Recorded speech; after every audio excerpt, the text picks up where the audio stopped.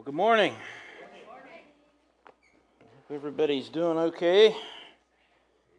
We're here. That's right. I heard that. I was in the foyer out there before, and Larry and I and Lois were all comparing our sugar numbers. Like, I think I'm probably about a 170, maybe a 180. Too much candy, too much goodies this time of year. That'll get you. I think I think we're paying for it here this morning. But, before we get going here, we often like to, point things out, neat little things that happen to people. And I want to point out somebody who has worked real hard throughout his high school career. Always tried real hard, sometimes got looked over at things, but never quit, never gave up. And I want to just have a shout out to my nephew, Trey Pence. He made his way back into the starting lineup for the Graham wrestling team, and to break into I don't know what they call it. They have the black team and the varsity team. To make it to the varsity team, you got to be pretty good. You got to be real good. And he fought his way back into the lineup, and they had a tournament over at Fairmont. I think he went 4-1. Did really well. Our team did great. But anyways, Trey, we appreciate you, not just for the fact you wrestle and play football, but just little things that he does. I noticed before we got started, and people were singing, and he took a hymnal over to Stan and Violin, just like, here, just little things like that really define the character of a person. So Trey, we love you and we appreciate you very much. And as a church, we're real proud of you. So, all right. Well, humans are complex creatures, aren't we? We tend to, those who we love, sometimes we tend to hurt the most. And, we love God, but yet we sin against God. And, we have goals and aspirations and things that we want to do, but, somehow we get tripped up by our own weaknesses along the way. The old saying, the spirit is willing, but the flesh is weak. You could put that on my headstone, maybe. My friend Todd Busher, he's an artist, very good artist. He's going to spray paint the vault, make it look like a Pepsi can, all the pop that I drink. All right, so we'll do that, and maybe we can put that slogan on there too. But I don't know why we do that. We do this all the time. We have great aspirations, and yet we sometimes work to mess ourselves up. One of my favorite movies is, I don't know if I should say it, Terminator 2. There's a scene in Terminator 2 where the Terminator is working on the car, and there are these little kids wrestling around on the ground, and they're fighting and beating each other up, and this mom grabs one kid and pulls him away, and these little kids are, eh. And John Connor looks at the Terminator and says, "We're not going to make it, are we?" The Terminator goes, It is in your character to destroy yourself." Yeah, and so I'm like, isn't that true though for us as people? It's just in our nature to want to destroy ourselves sometimes. And even here at Christmas time, sometimes you can see the worst in people leak out. Now, I haven't seen, Dustin and I get a kick out of searching for videos of like Black Friday Walmart people who like trample each other and run through the store, and you see them fighting over skids, little TVs and stuff. And I know it's not something we should laugh at, but I think it's hilarious. Look at these people. We do that, though, here at Christmas time, which is supposed to be a time of love and fellowship and family. And if we're honest, it is sometimes an uphill battle to keep our noses clean, to keep from messing up. And but yet, here we are again on another Advent season, ready for Christmas. And we're encouraged by, some of the slogans, some of the things that the people talk about at Christmas time. And my daughter and I we went to the Hobby Lobby, which is like that's a horrible place. Or if you go in there, because you know it's horrible because it's like, okay, how much is gonna, you just. We wanted to get something to kind of, spruce up the kitchen a little, make it look Christmassy. We were in the mood for Christmas, so we went out and Kayla got this little, it's like a plaque, not really a plaque, but something you stand up. It's the word joy written on it in gold letters.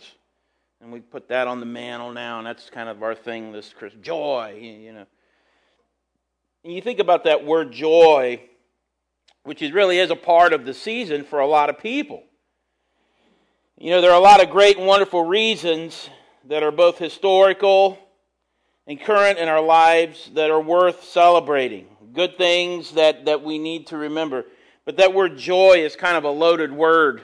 There's a lot to it. It's more than just being happy. It's more than just, exuberance or exaltation. I mean, it's the ability to stay satisfied, to be happy, even in unfortunate circumstances. One time, years ago, when my grandmother passed away, she passed away. We were down at church camp, and I heard about. I was a mess, and I came home early to that, and I remember Seth Ross. He kind of took me aside later after it was all over, and he said, I really, looked at you in that time, and how you weren't that happy, of course, and were very sad, but you still had this. You still exhibited the joy of the Lord, that despite, the circumstances, there's still hope. There's still joy to be found in those kinds of things. Now, I wasn't feeling real joyful, of course. I wasn't too happy with God at the time. But anyways, he was right as I think back on it. Joy is something that we have and can experience even in the midst of great pain, in the midst of sorrow. You think about that word, joy and Christmas, they do kind of go together. But that word joy is something really to be reckoned with. If you have your Bibles, open up to Luke chapter 1. We're going to kind of look at some of the Christmas story here. Luke chapter 1. And we'll start at verse 26, which is where Jesus' birth is going to be predicted. The angel's going to tell him.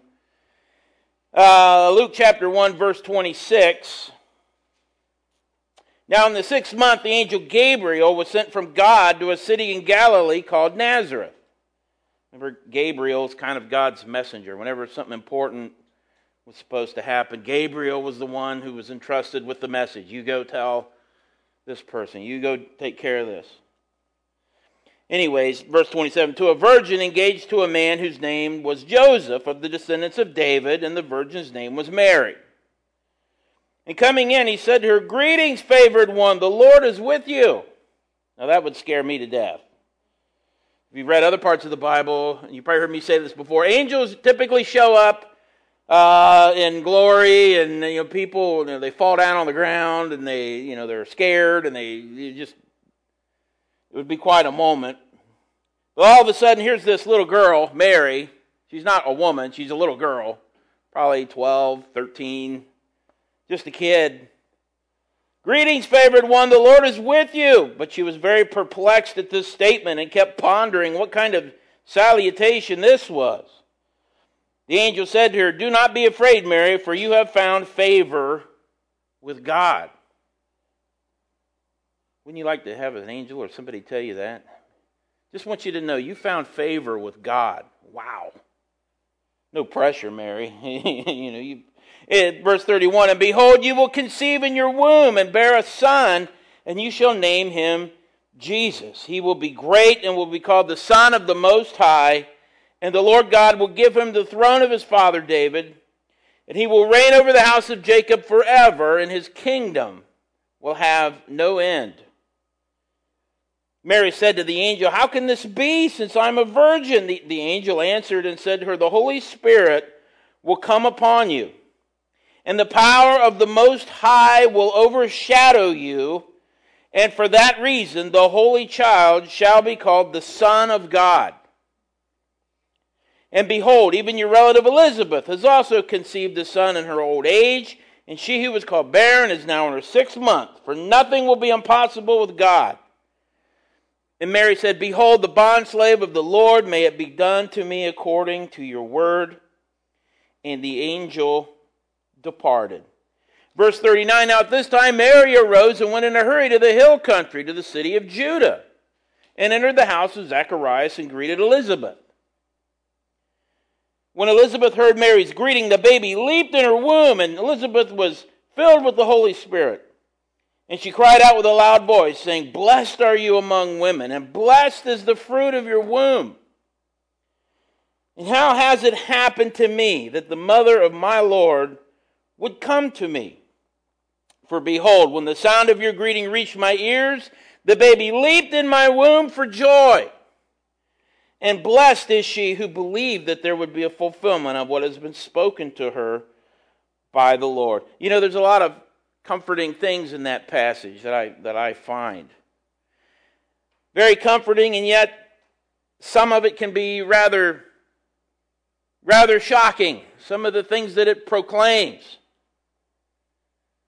There's a lot of things going on in here, and yet, you know, we think about God and what He does for us. But here in this particular moment, God is going to break through their reality and become part of it in a real, tangible sense. It always kind of frustrates me. It seems like there's always something separating me and God. You know, if I want God to bless me, He usually does it through other people. And so I deal with other people and, you know, a lot of the blessings that come through there. But, you know, many times I believe God was responsible for certain blessings. And I really wish, you know, I could have just went directly to God there. Let's cut out the middleman. Here in this family, you know, God has cut out the middleman, unless you count an angel as something normal. I mean, this is God showing up in a big way, breaking into their reality. You know, a lot of times in our lives, we often don't expect God to do that, to actually break in to our reality, to where we really are. Now, it's shocking, this passage, in that, you know, out of nowhere, God's saying, look, I'm going to do this.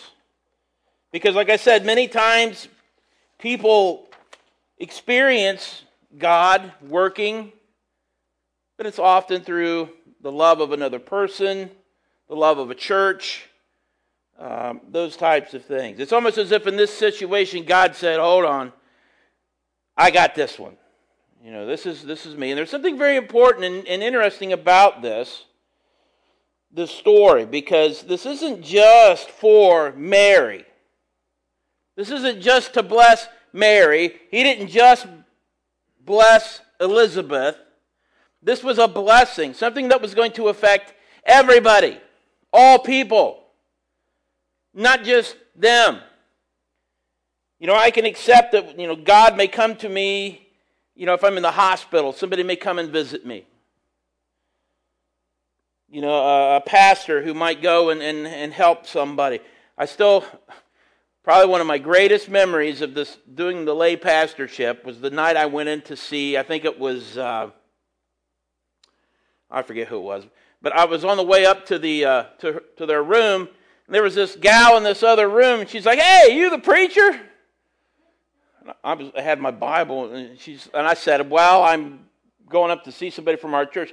You're a preacher. Come in here. So I went in there, and this gal, she had me pray for her legs. You know, the nurse was there. The nurse was trying to get her to follow directions and do something. She's like, "I ain't doing nothing until the preacher prays for my legs."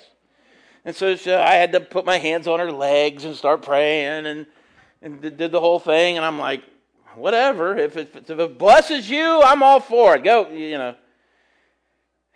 I'll never forget. That was great. I'll get that. But at the same time, it's almost as if God is still being kept at a safe distance. If I got problems with my legs, I'll pray to God, please help me, But still, usually it's through somebody else, and there's this in-between, between me and God. And just once, I'd like for God to come on the scene and say, I don't need anybody else. I don't need to use anybody else for this. This is me and you. Let me bless you. Let me do my thing, the plans that I have for you.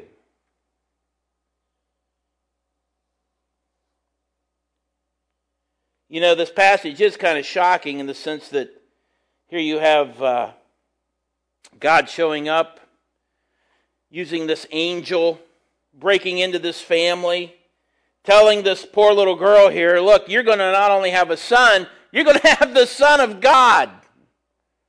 You're going to have the Son of God, and He's going to be great, and He's going to be the Son of the Most High. And He'll even, He'll take the throne of David, and it's going to be, you can't even imagine. And Mary's like, I'm just a kid. I'm a virgin. How can this be, And it's as if God said, you know what, I'm going to do something for everybody. Everybody. Through you. I don't need an intermediary. I don't need a priest. I don't need a pastor. I don't need this. I'm going to do this myself for you. And there are many times in the Bible where there are miracles, and whether you choose to believe in miracles or not, or you try to find the science behind it, could it actually happen, whatever.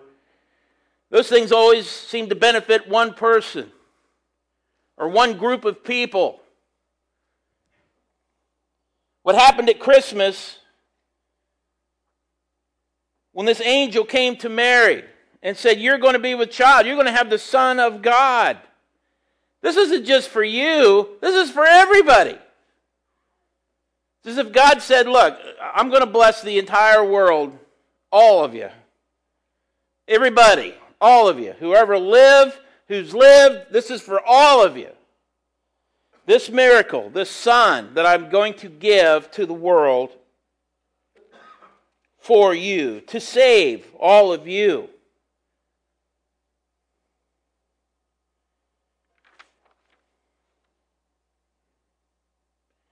So we really think about this word joy.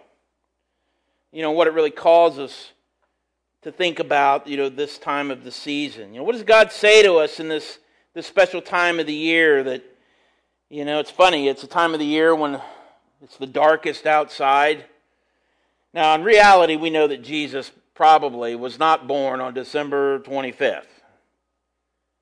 Okay, if you look at the clues left in the gospel accounts, the shepherds in the field, all the things, that would be springtime. Okay, but we celebrate it here, and we can get into the whole background of Christmas and stuff. But, the point is, here at this time, for us, you wake up, it's dark. Go to work, still dark. Come home from work, dark again. Just like dark, dark, dark all the time. And yet in this time, it's as if God is saying, now is when I want to get your attention the most. Let's turn to Luke chapter 2, verse 8. We'll just jump ahead a little bit. And speaking of shepherds, and when we're talking about joy, and consider this word joy and how kind of shocking this whole event could be, Luke chapter 2, verse 8, in that same region there were some shepherds staying out in the fields and keeping watch over their flock by night. And an angel of the Lord suddenly stood before them, and the glory of the Lord shone around them, and they were terribly frightened. But the angel said to them, do not be afraid, for behold, I bring you good news of great, what? Joy, which will be for all the people. I'm about to bring something that will cause great joy, not just for you shepherds out here. I'm not going to do a trick just so you can be entertained. I didn't bless just Mary and Joseph, and I didn't, help Elizabeth out just for their sake. All of this is done for a specific reason. I'm about to bring into this world the Son of God, my Son. And it will bring joy. Not just to them, not just to the shepherds, but to all mankind. It's great news of great joy, which will be for all the people. For today in the city of David there has been born for you a Savior, who is Christ the Lord. This will be a sign for you. You will find a baby wrapped in clothes and lying in a manger. And suddenly there appeared with the angel a multitude of the heavenly hosts, praising God and saying, "Glory to God in the highest, and on earth peace among men with whom he is well pleased." And the angels sang and rocked out and did their thing. And I love that idea, this good news of great joy for all of us. There's something in the message about Christmas that's universal. It really is for everyone. It's not all information about bad things like you find in the evening news. And it's interesting how the only news that really sells is bad news. Good news doesn't last very long. There have been attempts by networks and groups to create papers and magazines and television programming based on just good news. All of them, very quickly, go bust. There's no money in that. All the money is in the bad news. Something bad happens, every news station around, they got to bring their satellite truck in, and they're all down there asking dumb questions to people. I remember Sandy Hook, which was 6 or 7 years ago. The anniversary was just the other day. And here we have all those children who were murdered in that school. And then you have people asking questions. So how does this make you feel? What kind of question is that? What would you like to say? Come on. Stirring up the bad news, because people like that. They like to stew in that.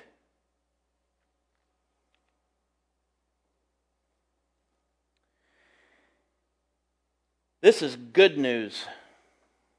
This is good news that despite the ratings and despite the people's propensity to love things that are filled with drama and tragedy, this is good news for everybody that will last for all time.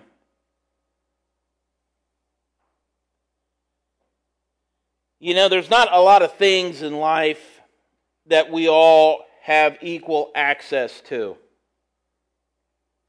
Some of you have more money than me. I have more money than some of you. Some of you have power and authority at a job. I'm a peon at my job. Some of you, and you look around the world, and I try to do this with my kids at school, try not to just think of, especially when we do sociology and stuff, don't just think of the world as being like America. I got news for you, gang. Almost all of the world is not like America. It's very difficult for kids today to try to visualize and understand what it's like to live in some of these other countries. In most countries, eating one meal a day, that's the norm. Something as extravagant as entertainment, that stuff doesn't exist. I stole a line years ago. What was the name of that dumb show? My cultural thing is messed up. Oh, Boy Meets World, I think it was. Was that the one with Mr. Feeney? Anybody know who Mr. Feeney was? Mr. Feeney's up there. He's giving one of his speeches, one of those moral lessons, and he was yelling at the kids about, you know what, kids? When Gutenberg created the Bible, in the printed word, people thirsted for a new book every 6 months. And now you get a new web page every 6 seconds. You think about how blessed we are, how much we have, and it's unbelievable. It's very difficult for kids sometimes to understand that most of the people in the world are underfed, malnourished, that there are many, many people in the world, their cause of death is not Big Macs, fries, smoking, cancers, and lifestyle-related things that tend to plague Americans. There are many people in the world, their cause of death for most of the people is parasites and disease. I can't name one person that I've ever known that died because they had their intestines were clogged up with tapeworms or pinworms. But yet, in the world, there are millions of people who die because of those types of things. The world is a very unequal place. I wish it wasn't so. And I'm thankful. I live in the country that I live in. I'm not apologizing for that. I'm thankful that I've got probably too much to eat, that I have too many clothes, that I live in a house that I really don't deserve. I'm thankful for that, but I can't help but wonder, why is it that we live in a world where there is such inequality? And yet, at Christmas time, in this statement of what Jesus, his birth means and what God did for everyone, this is something that God said, look, there are going to be a lot of inequalities in life. It's not fair. But I'm going to give you this one thing that is equal for all of you, for everybody. You're all equal in this. I'm giving you the creation of the Messiah, of my Son, so that he would come into the world and that through him you would know me and he would save you, be the Savior of everyone. And I just love that, this idea that there's something very good in that news. Good news, like I said, it doesn't sell very well. But this is good news, something we want to hear, something we want to know about. Maybe something you'd even want to tell your friends about. And it's news of great joy. And it's worthy of our attention. It's worth stopping to hear. It's good. It's about something that will bring great joy. And it's for you, and it's for me, and it's for her, and it's for him, and it's for you, and it's for all of us. You know, this joy is a very generous joy. This joy about the great news of Christ coming. You know, it's so good, sometimes it makes me shift my eyes from my needs to the needs of somebody else.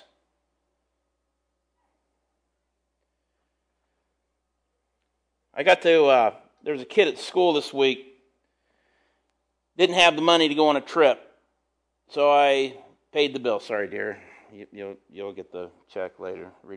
Anyways, it got paid, and the kid was just over the moon.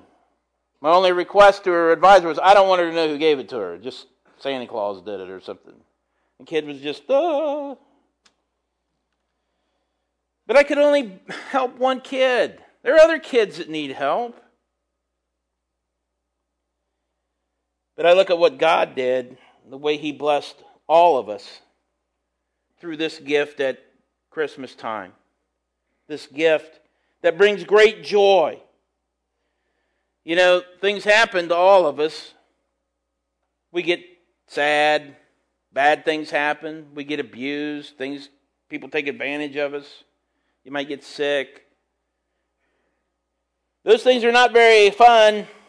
I don't find myself longing for those things. I don't like it when I get sick. I don't like it when relatives get sick or tragedy strikes. But I can look at this, at what happened at Christmas time, and it makes me to lift my eyes up to God in thanksgiving that this is a great gift given to all people equally.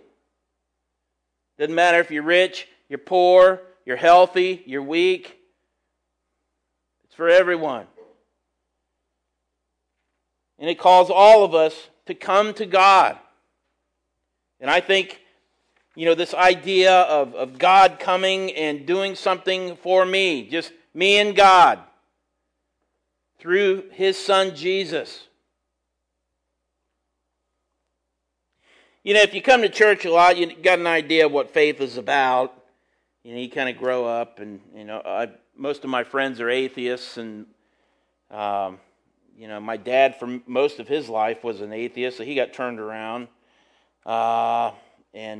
Just unbelievable how God has used him. And so in our own house, here I have Mom, we're wanting to say grace, and Dad's just sitting there like, I'm hungry, let's eat, let's get this going. So you got two sides of that going.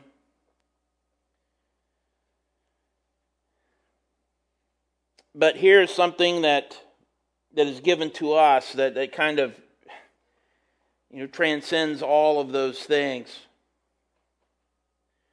We know who Jesus is.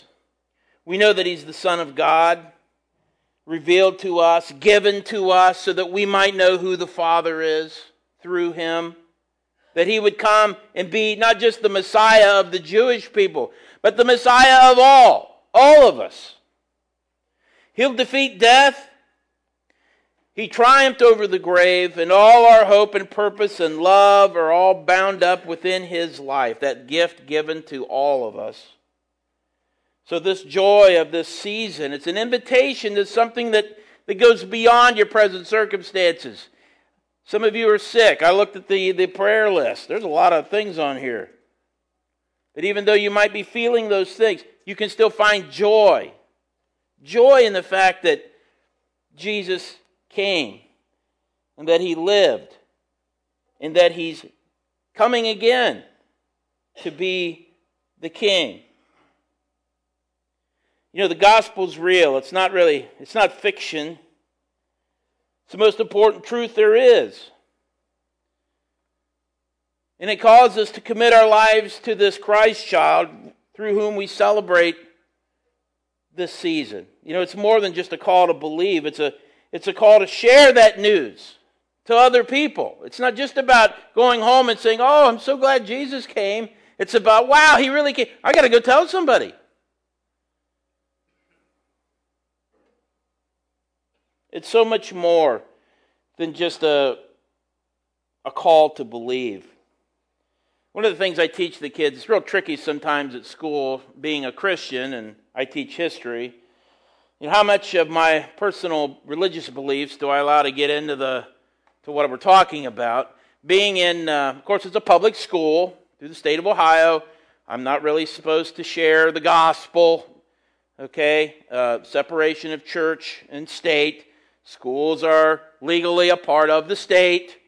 Therefore, we got to be careful with that. But because I teach history, I can always sneak stuff in there, and I'd say, well, this is historical, And so one of the theories about God that we talk about during the time of the Enlightenment is this idea that God was like a cosmic clockmaker. And to the philosophes, or those who believed in the Enlightenment, God probably started the universe, but He's like a clockmaker. He creates this great universe, and He gets in there, He gets it all like a clockmaker, building his clock and all the little parts, and then He wound it up, and boom, He lets it go, and that's it. What's a clockmaker do after he gets the clock started? He doesn't do anything. He just looks at it. You're not supposed to touch it. Leave it alone. And for many people, that's how they view God. Oh, there's a God. He started it all, but He's hands off. He's like a clockmaker. He sits back and watches His creation run like a clockmaker would do, and just kind of watch it there. I'm happy, and I believe my God is not like a clockmaker. He's constantly involved in the dealings of people from day to day. The Christmas story is a call to expect God. Expect Him to show up. To expect that God does reach into human history. And therefore, He can reach into your history, into your life, to be with you.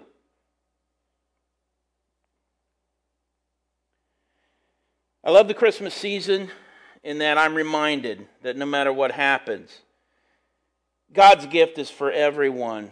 It's for everybody, all of us, equally. And that gift can never be taken away. It never dies. It never floats off. But it's there for all time, for all people. And no matter what circumstances I find myself in, that you find yourselves in, you can always look back and say, but God gave me His Son. And in that, there's immense joy. A joy that's for all the people, for all time. Shall we pray?